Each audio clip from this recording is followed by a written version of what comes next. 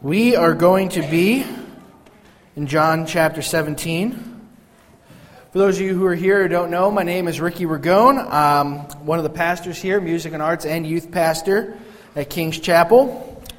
And today is Super Bowl Sunday, so we decided to put the one up here who looks the most like a lineman. That would be me. But I went to too small of a high school, so we didn't have football. That's that. But anyway, more importantly, we are in John 17, looking at verses 1 through 5, the beginning of Jesus' prayer as he closes his time in the upper room. Starting in verse 1. When Jesus had spoken these words, he lifted up his eyes to heaven and said, "Father, the hour has come. Glorify your Son, that the Son may glorify you. Since you have given him authority over all flesh to give eternal life to whom you have given him. And this is eternal life, that they know you, the only true God, and Jesus Christ whom you have sent. I glorified you on earth, having accomplished the work that you gave me to do. And now, Father, glorify me in your own presence with the glory that I had with you before the world existed." The Lord add a blessing to the reading of his word. At this time, the kids and teachers can be dismissed to go to the children's church classes. We have classes available for pre-K to 8th grade if you don't know. All right, John 17. As I mentioned, John 17 is the conclusion of Jesus' time in the upper room with his disciples.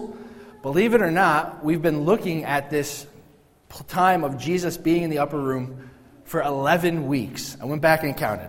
11 weeks we've been in John chapters 13 to 16.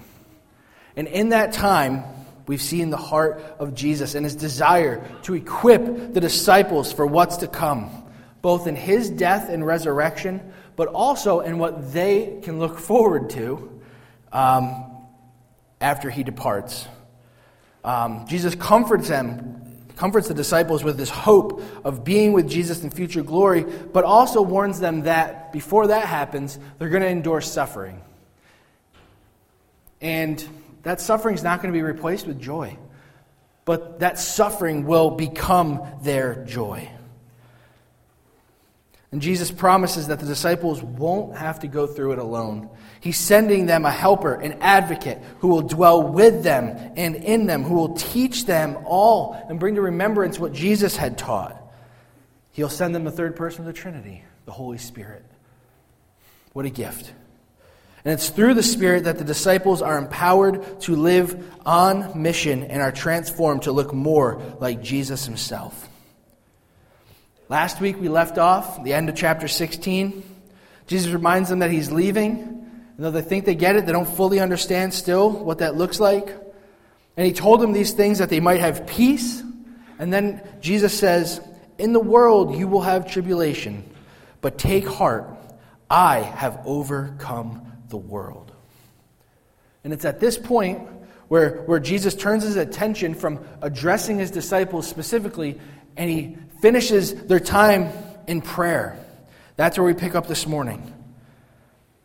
And this prayer is commonly known as the high priestly prayer. I'm sure in a lot of your Bibles that has a little heading that says Jesus' high priestly prayer or the high priestly prayer.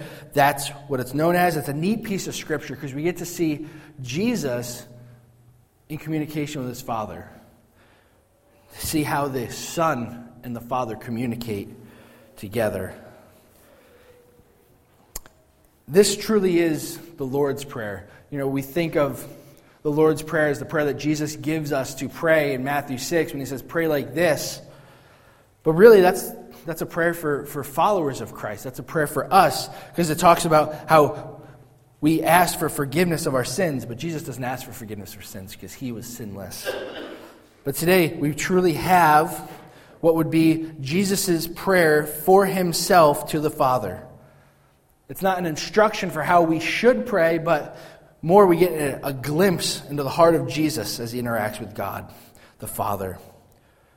And as the Spirit works in us and through us, even though we're not praying this prayer specifically, there's things in here that we just can't pray.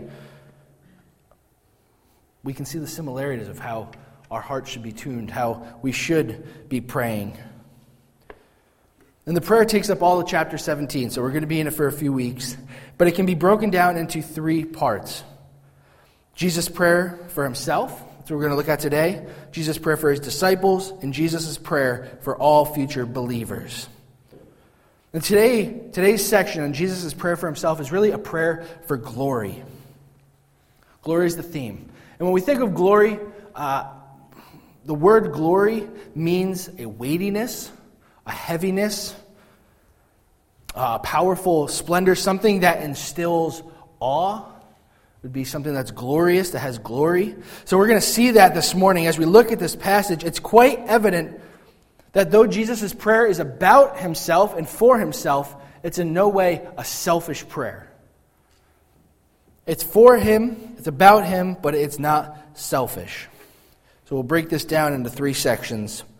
Glorified to the glory of the Father, gifts from the Father, going back to the Father. Let's pick it up in verse 1. When Jesus had spoken these words, he lifted up his eyes to heaven and said, Father, the hour has come. Glorify your Son, that the Son may glorify you. Jesus begins in a familiar way, addressing the Father. That's who he's praying to. And then he says, the hour has come. We've heard about the hour throughout our study of the book of John. The hour refers to the timing of his crucifixion, the timing of his glorification. The hour is the time when the time would arrive for the Son of Man to be lifted up, as he talked about in John 3:14. Throughout the gospel, we see over and over and over again that the hour had not come.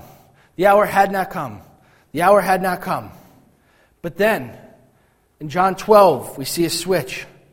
The hour had come, thus starting the last days of Jesus' earthly ministry. And it's here in this prayer, Jesus is recognizing before his Father and the disciples, the hour is here. His arrest in the garden was imminent. His mock trial was coming. The scourging, the crucifixion are just hours away. The hour has come. Father, the hour has come. Glorify your Son, that the Son may glorify you. Jesus' glorification, that's the climax of the story. The glorification of the Son is comprised of Jesus' death, his burial, his resurrection, his ascension, the enemy of sin defeated, Christ reigning as King. And that glorification can only happen because the time has arrived, the hour has come. And the glorification of the Son can only happen through, first, the humiliation of the Son.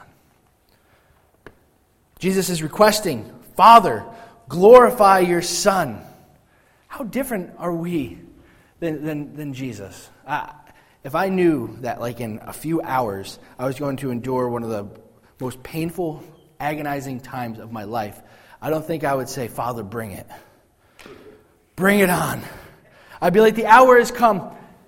But it's daylight savings time, right? So let's just go back 1 hour. We'll wait. Or, the hour's come, but the clock's definitely broken. Let's change the battery. Let's make sure it's really coming because it's going to be rough. Jesus isn't like us. He's perfect. He knows the will of the Father. He says, Father, the hour has come. Glorify your Son. It wasn't an easy prayer. We know that. Jesus goes to the garden and prays again. And when he goes to the garden, he's praying. And the Bible tells us he's sweating drops of blood in agony before it was to occur. But just because it wasn't easy didn't mean it wasn't necessary. And Jesus, more than anyone, understood that. Father, glorify the Son, that the Son may glorify you. In this statement, we also see not only that the Son needs to be glorified, but we see the motivation behind Jesus' words. He wants to be glorified so that the Father is glorified. How often do we ask for that? That we would receive glory just so we could hand it off. We'd like to think that we would. That would be nice. But sometimes I think as humans living in a fallen world, that temptation to become our own little gods, lowercase g, is too strong to ask for glory. But Christ is the only one who can ask for glory because he's the only one who can handle glory while at the same time glorifying the Father. And the reason he can do that is because their wills are perfectly in tune together. We, by nature, because of sin, are glory thieves. We want it for ourselves. And in doing so, we typically don't turn that glory back to God.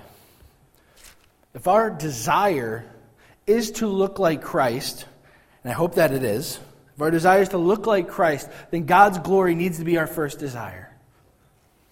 I'll say that again. If our desire is to look like Christ, then God's glory needs to be our first desire. When I think of Jesus' attitude in this prayer, I'm reminded of Luke 18, 9-14. This passage comes to mind a lot, but it's the parable that Jesus tells of the Pharisee and the tax collector. Here we have two prayers.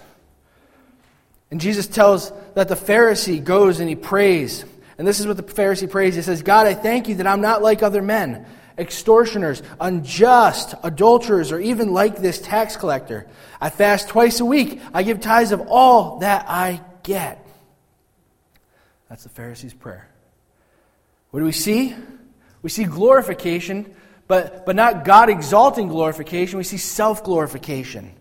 He's praying to God for God to notice him, and almost like he wants God to glorify him for what he's done, rather than his good deeds being to the praise and the glory of God. Saying, God, look at me, look at all I've done, instead of saying, look at me, look at the work you've done.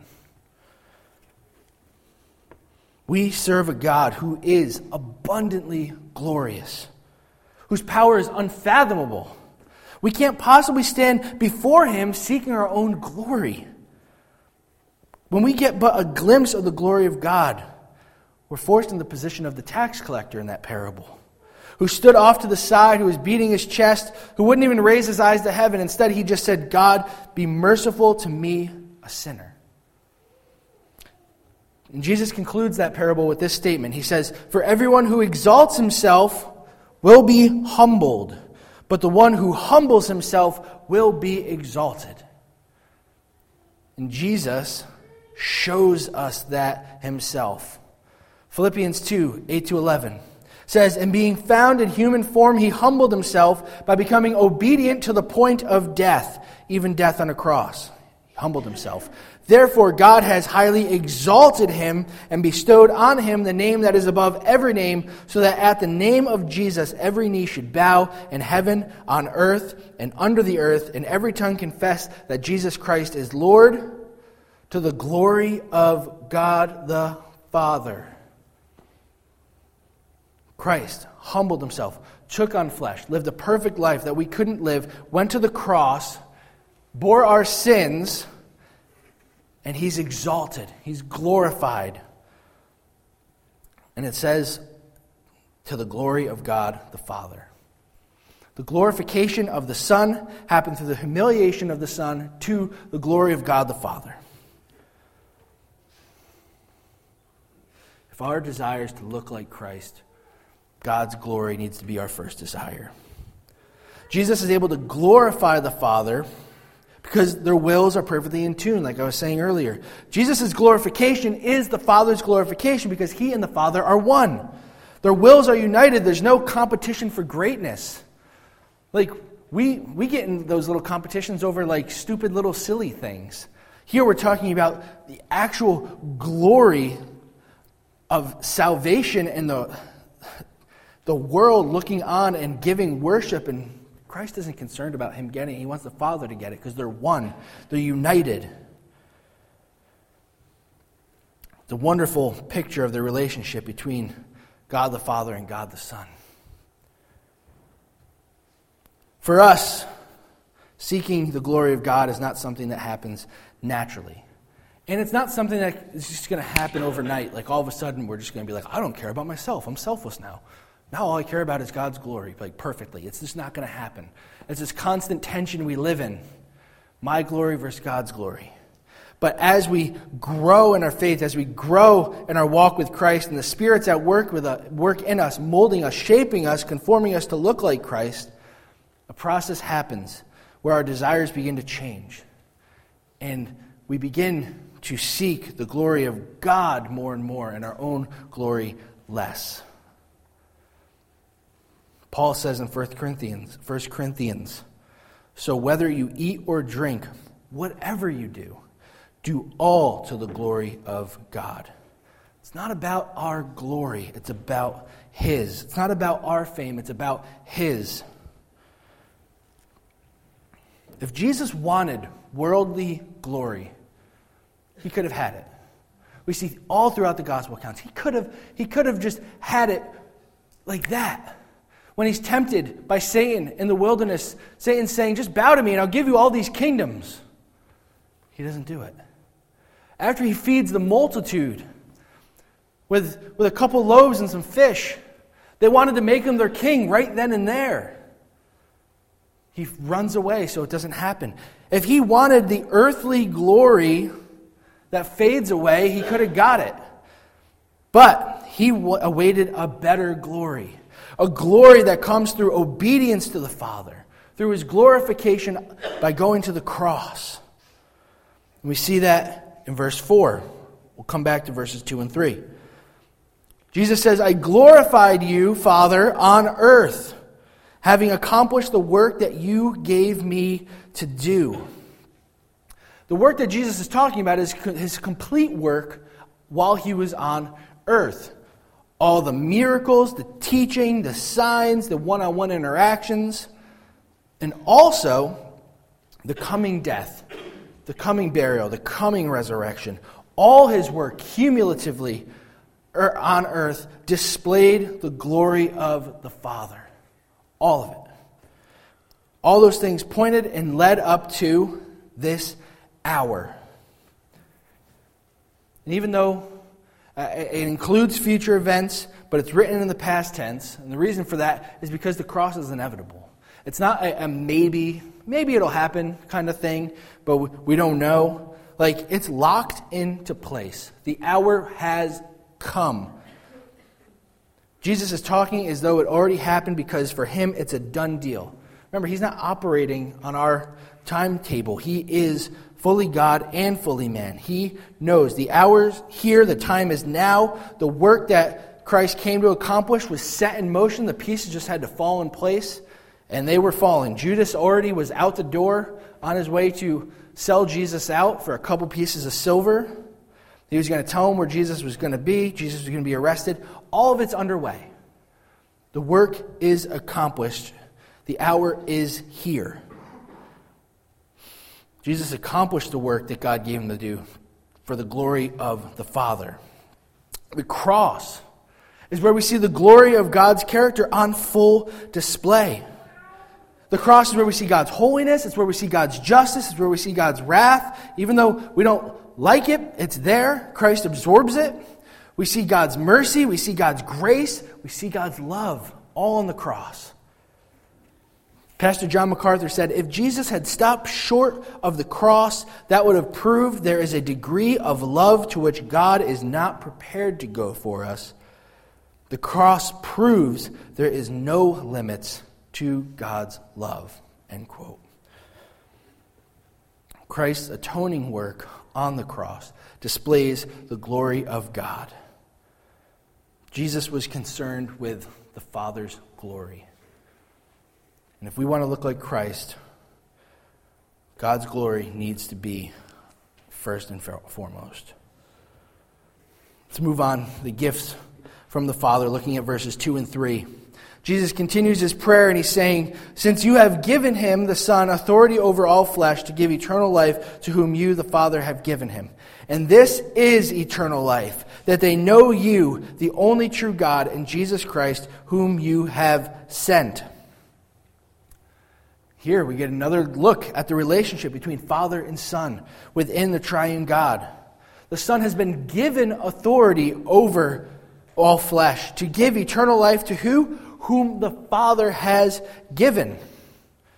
So even though the Father and the Son are co-equal, co-eternal, co-existent, there is still a submission of the Son to the will of the Father. And when you really think about that, your mind just blows up and goes to a little puddle in your brain. But that's how it is. And because there are many other people who can articulate things better than myself, I'll go to Wayne Grudem for an explanation, at least that we can kind of grasp. And he said the relationship between the Trinity is like this in regards to submission. He says, in those relationships, the Trinity, Scripture speaks of the Father having a unique role of initiating, planning, directing, sending, and commanding. It speaks of the Son as having the role of joyfully agreeing with, supporting, carrying out, and obeying the Father. And it speaks of the Spirit as acting in joyful obedience to the leadership of both the Father and the Son. End quote. See, submission, it's not a domineering thing. Like we think of it like sometimes like a negative thing. It's not a domineering thing, but it's an outflow of unity. It's an outflow of an understanding of the will of the Father. See, the Son understands the Father's will, agrees with the Father's will, and seeks the will of the Father. He carries it out. Philippians 2, I just read it a little while ago, said that Christ was obedient to the point of death, even death on a cross. Who is he obedient to? The Father. There's a submission there. And we see here, Jesus is praying, he's recognizing it's the Father who gives him, the Son, authority over all flesh to give eternal life to whom the Father has given him. It's pretty similar to what we saw back in chapter 10. Who knows how long ago that was at this point. So let's remind ourselves. John 10:27-30, Jesus is saying, my sheep hear my voice, and I know them, and they follow me. I give them eternal life. The Son gives them eternal life, and they will never perish, and no one will snatch them out of my hand. And then he says, my Father, who has given them to me, is greater than all, and no one is able to snatch them out of the Father's hand. Can't be snatched out of the Son, can't be snatched out of the Father. Why? Jesus says it. I and the Father are one. We've been given to the Son who gives us eternal life. We don't typically think of ourselves as gifts who have been given. We think of salvation and eternal life as a gift, which it is. It's a free gift of grace given to us by God. But we don't think of ourselves as gifts being given to the Son. But we are. We're given to Him. Just as we receive Christ, Christ receives us as brothers and sisters, as fellow children of the Father. The Bible says we're co-heirs with Him. The Father gives the gift of His children to the Son, and the Son gives us eternal life. What a value. We're not just someone who's taking eternal life, but we're being given into it. We're being granted eternal life. Christ values us. The Father values us. We're valuable enough to give as a gift.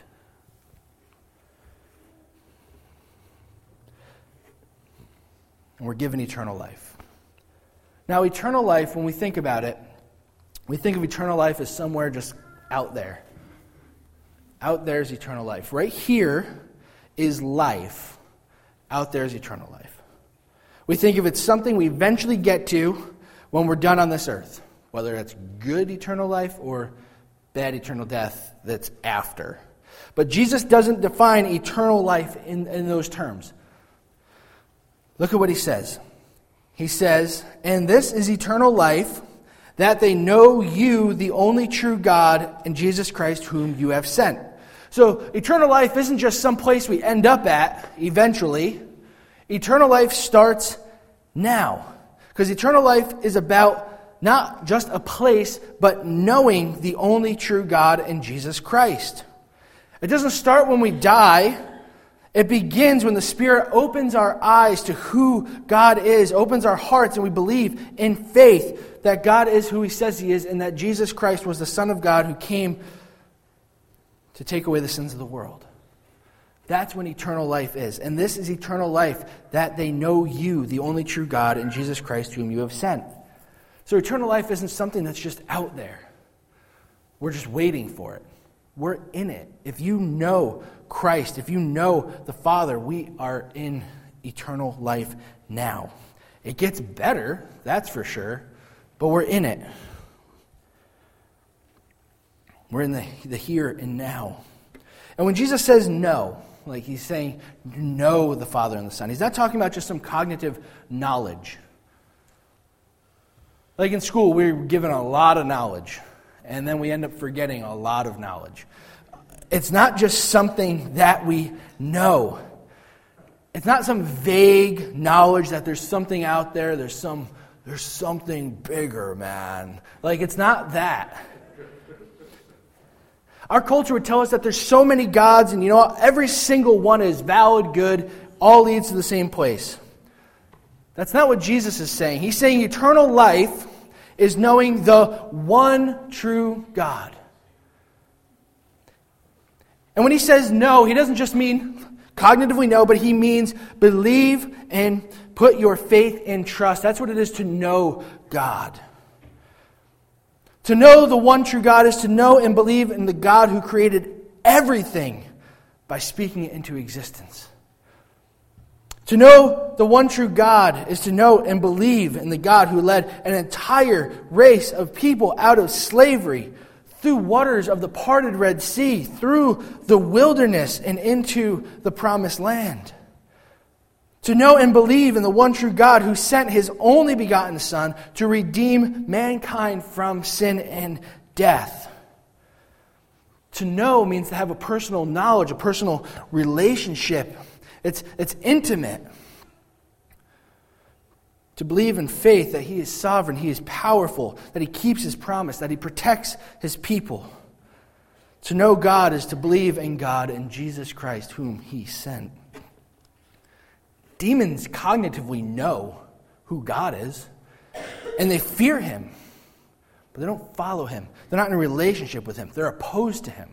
They know, but they don't know like what Jesus is talking about in this prayer. To know God is to believe in him, to put our faith in him, to follow him. I mean, why did John write this gospel account? He tells us, John 20, verse 31, we'll get there. These are written so that you may believe that Jesus is the Christ, the Son of God, and that by believing you may have life in his name. Knowing and believing. Do you believe in Jesus Christ? Have you put your faith and trust in him? See, John understood that knowing Christ is of measureless worth. And that's why he wrote so passionately about him. In both this whole gospel account, the three epistles we have, the book of Revelation. This is why we exist as a church.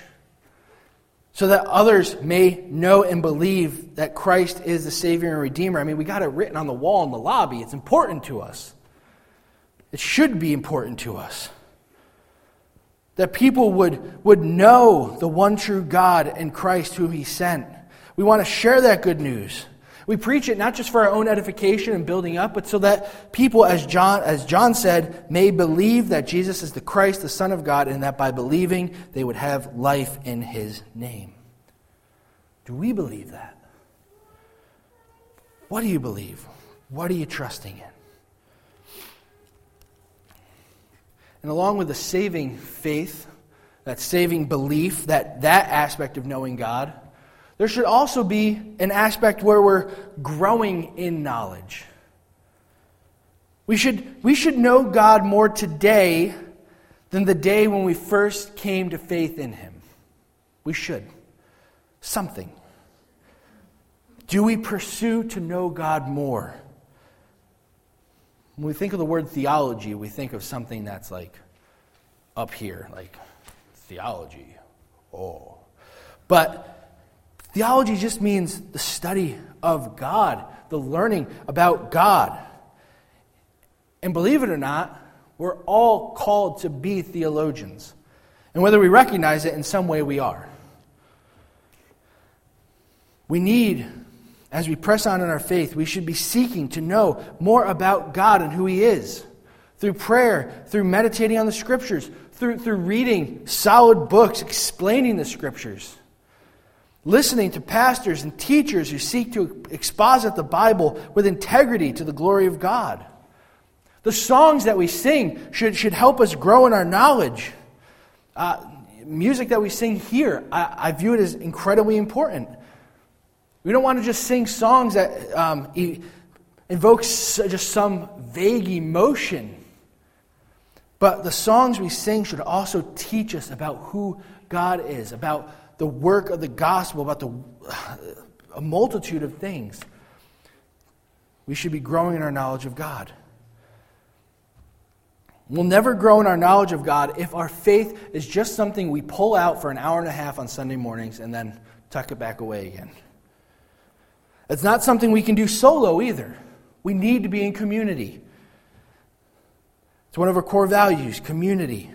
It's in community where iron can sharpen iron, as the proverb says. Where we can encourage and challenge one another, help one another grow in that knowledge. We don't need to grow alone. I would even say we can only grow just so far on our own. We need each other. I've played baseball my whole life, since I was actually small, which wasn't a long period of time. And as a hitter, if I struggle with the curveball, which I did, if I wanted to get better at it, I mean, these days I guess I could look at YouTube videos, but back then there were little books in the library that talked about pitches and how they work. And I could read those. I could go into a batting cage and just put it on curveball mode and see curveballs all day. But I wasn't actually going to get better at hitting a curveball unless I had a pitcher to throw it to me. Because when you have a pitcher, you're actually seeing the motion. You're actually going between getting a fastball and then getting a curveball.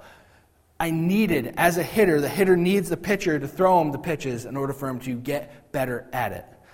Just reading on my own, just watching YouTube videos, all that can only get me so far. I need the other person.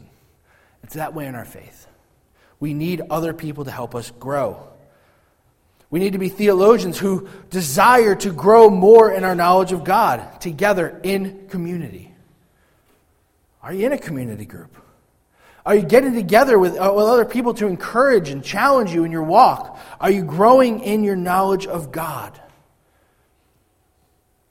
It's part of eternal life.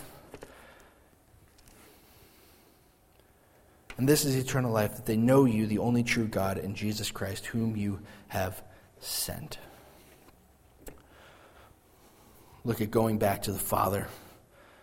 Verse 5. And now, Father, glorify me in your own presence with the glory that I had with you before the world existed. Jesus is petitioning the Father to return him to the glory he had before time. The glory he had with the Father. See, though Christ is praying to the Father, what he's also doing is he's declaring a very important truth to the onlooking disciples. He's affirming that his existence didn't begin in the manger. His existence didn't begin in Mary's womb.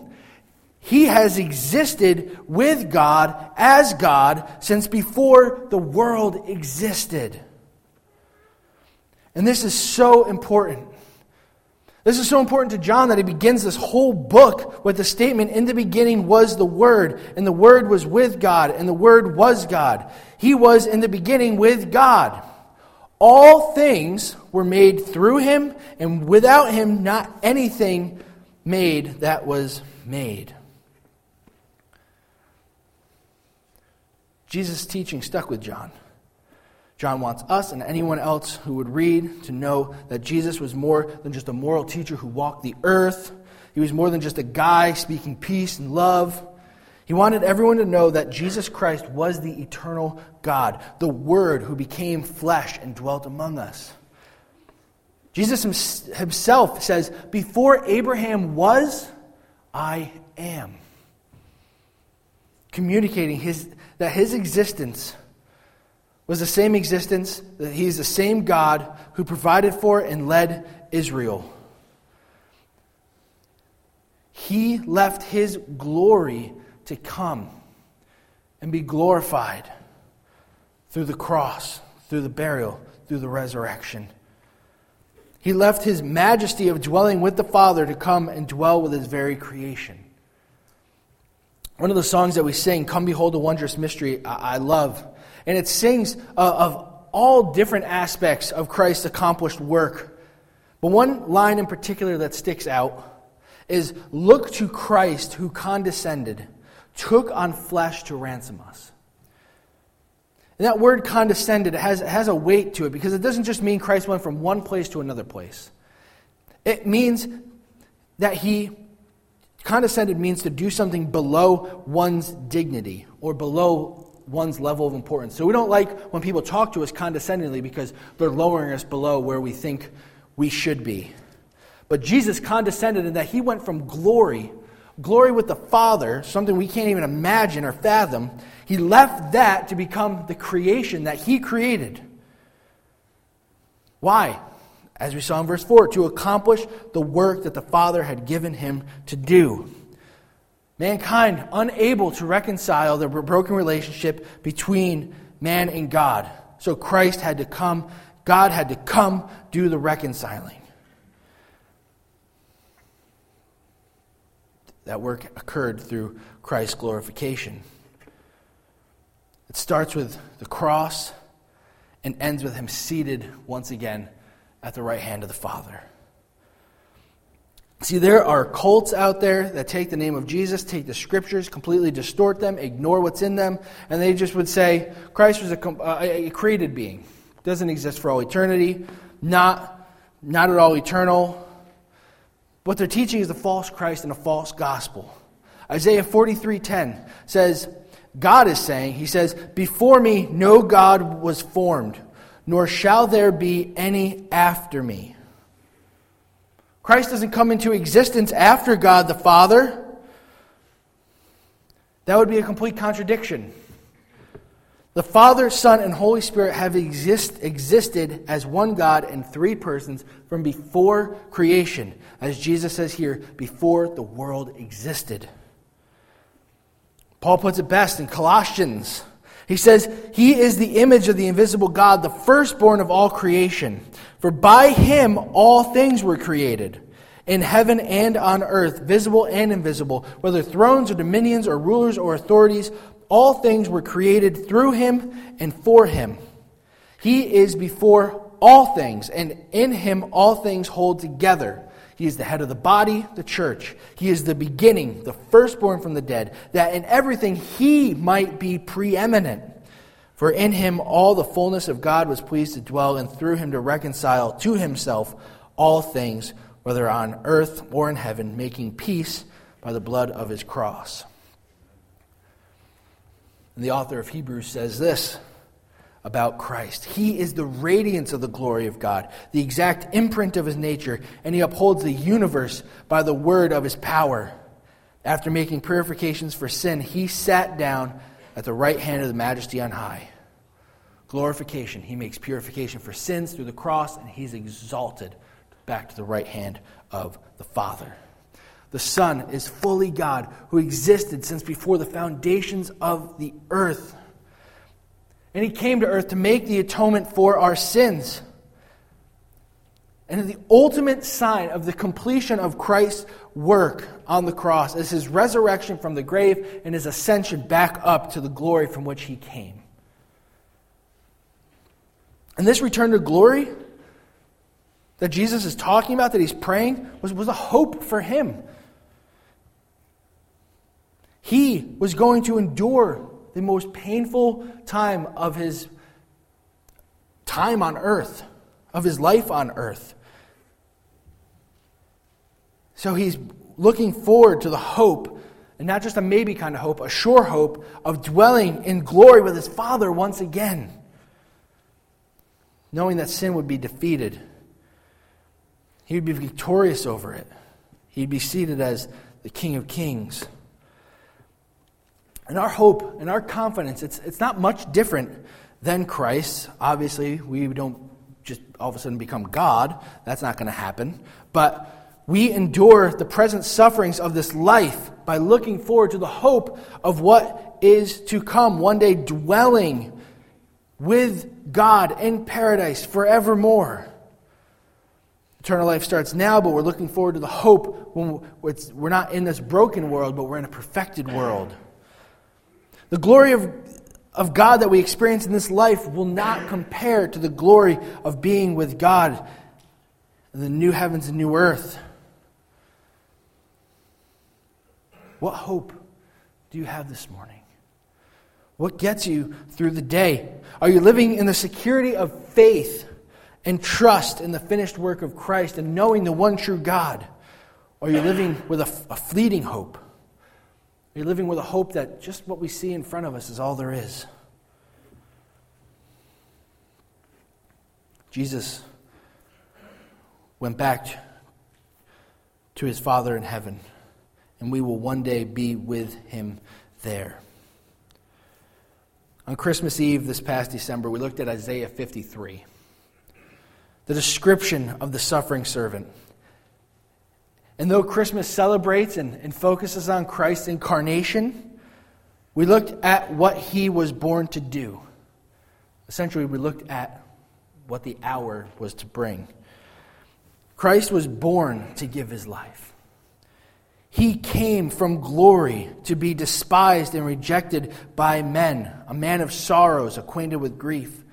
He came to bear our griefs and carry our sorrows, to be smitten by God and afflicted, to be pierced for our transgressions, crushed for our iniquities, and upon him was the chastisement that brought us peace. He came that by his wounds we would be healed. He bore our sins as the perfect atonement lamb, our substitute. He condescended to bring lost sinners into the family of God, so that we could see the glory and the goodness and the love of the Father. That we would see our sin in light of a holy God and repent and believe.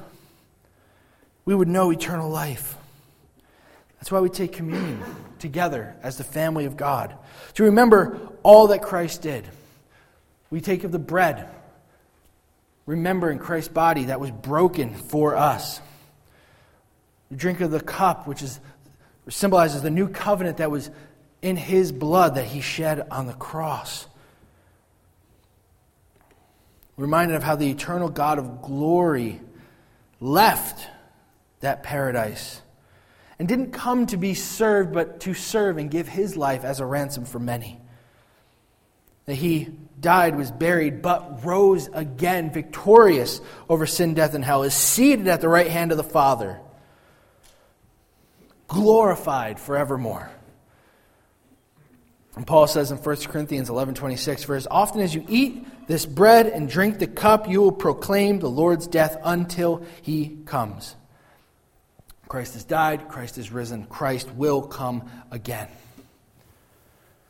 So this table this morning, it's not a King's Chapel only table. It's for anyone who has put their faith and their trust in Christ. If you haven't done that, we pray that you would. Pray that you would see that God, Father, Son, and Spirit, is the one true God, that you would know and believe in the work of Christ. If you don't know him, if you don't follow him, if you haven't put your trust in him, we just ask that you refrain from taking the elements.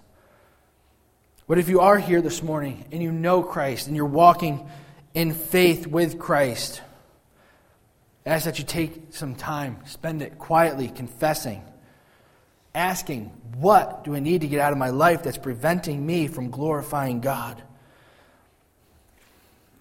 Am I trying to be my own God, lowercase g? If our desire is to look like Christ, then God's glory needs to be our first desire. What's hindering that this morning? Confess, repent, and rejoice in knowing the accomplished work of Jesus is complete. Come to the table, celebrate the gospel. Let's pray together. Father, help us to see the goodness, faithfulness, justice, the grace, the mercy, the glory that you displayed through the magnificent work of your Son on the cross. May it humble us like the tax collector. But Lord, let us not stay in a place of guilt because we know that Christ bore our guilt on the cross. Help us to confess, to repent, and ultimately rejoice in the finished work of the gospel. Help us to make your glory our first desire as we live on mission with you, and keep our eyes fixed on the hope of one day dwelling with you forever and ever, glorifying your name forevermore. We ask this in the name of Jesus. Amen.